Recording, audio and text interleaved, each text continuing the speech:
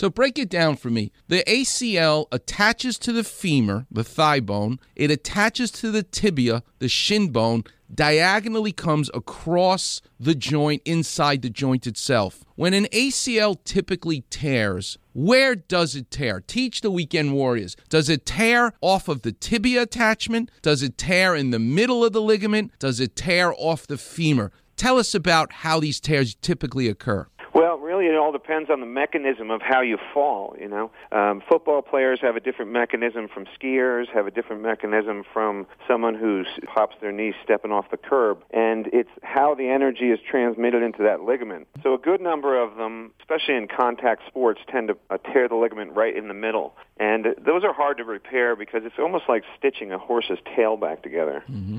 The ones that I find are easiest to repair and have the best results are the ones that kind of peel right off the femur, off the thigh bone. Mm-hmm. And in fact, way back when, Mark Sherman did the paper on ACL repair back in the 80s and showed that, in fact, those patients, the ones that pulled off the thigh bone, had the best results. Even though the overall group didn't have very good results, that specific subset of patients did. And that's what I base my work on, is his conclusion or his observation that those are the people that did well. And it tends to cluster in skiers and people who have these kind of slow twisting injuries. Mm-hmm. Not exclusively, but certainly skiers tend to have more of those types of tears that are amenable to repair. Teach us again, Greg, why so many more ACL tears in women than men? Almost 4 to 5 times more in women than men. Why is that? Boy, you and I both know that's a hard one to answer. There's been quite a bit of effort and money and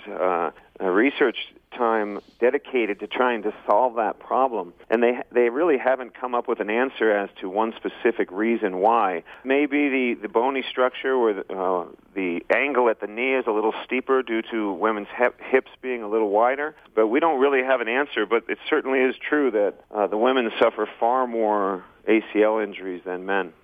So, Greg, you finished at the Hospital for Special Surgery what year? 1999. 1999. So who would you say was the most inspiring teacher for you, who inspired you to look at things differently, to try to find a better mousetrap? Who was it there that inspired you? Without question, Dr. Russ Warren, who was surgeon-in-chief at the time and team doctor for the Giants. He was what I consider my surgical father. They talk about surgeons being in...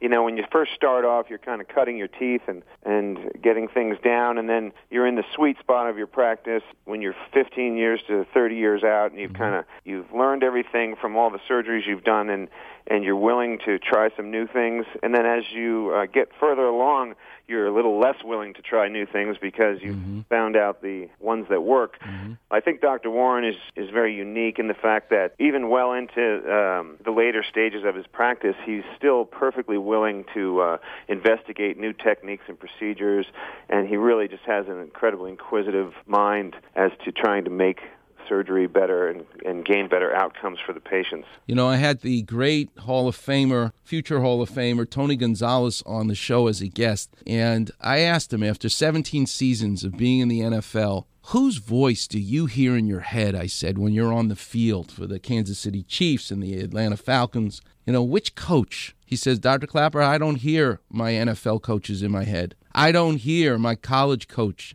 in my head. You know whose voice I hear in my head every time I run down that field to catch a ball? I hear my high school coach. And it's true.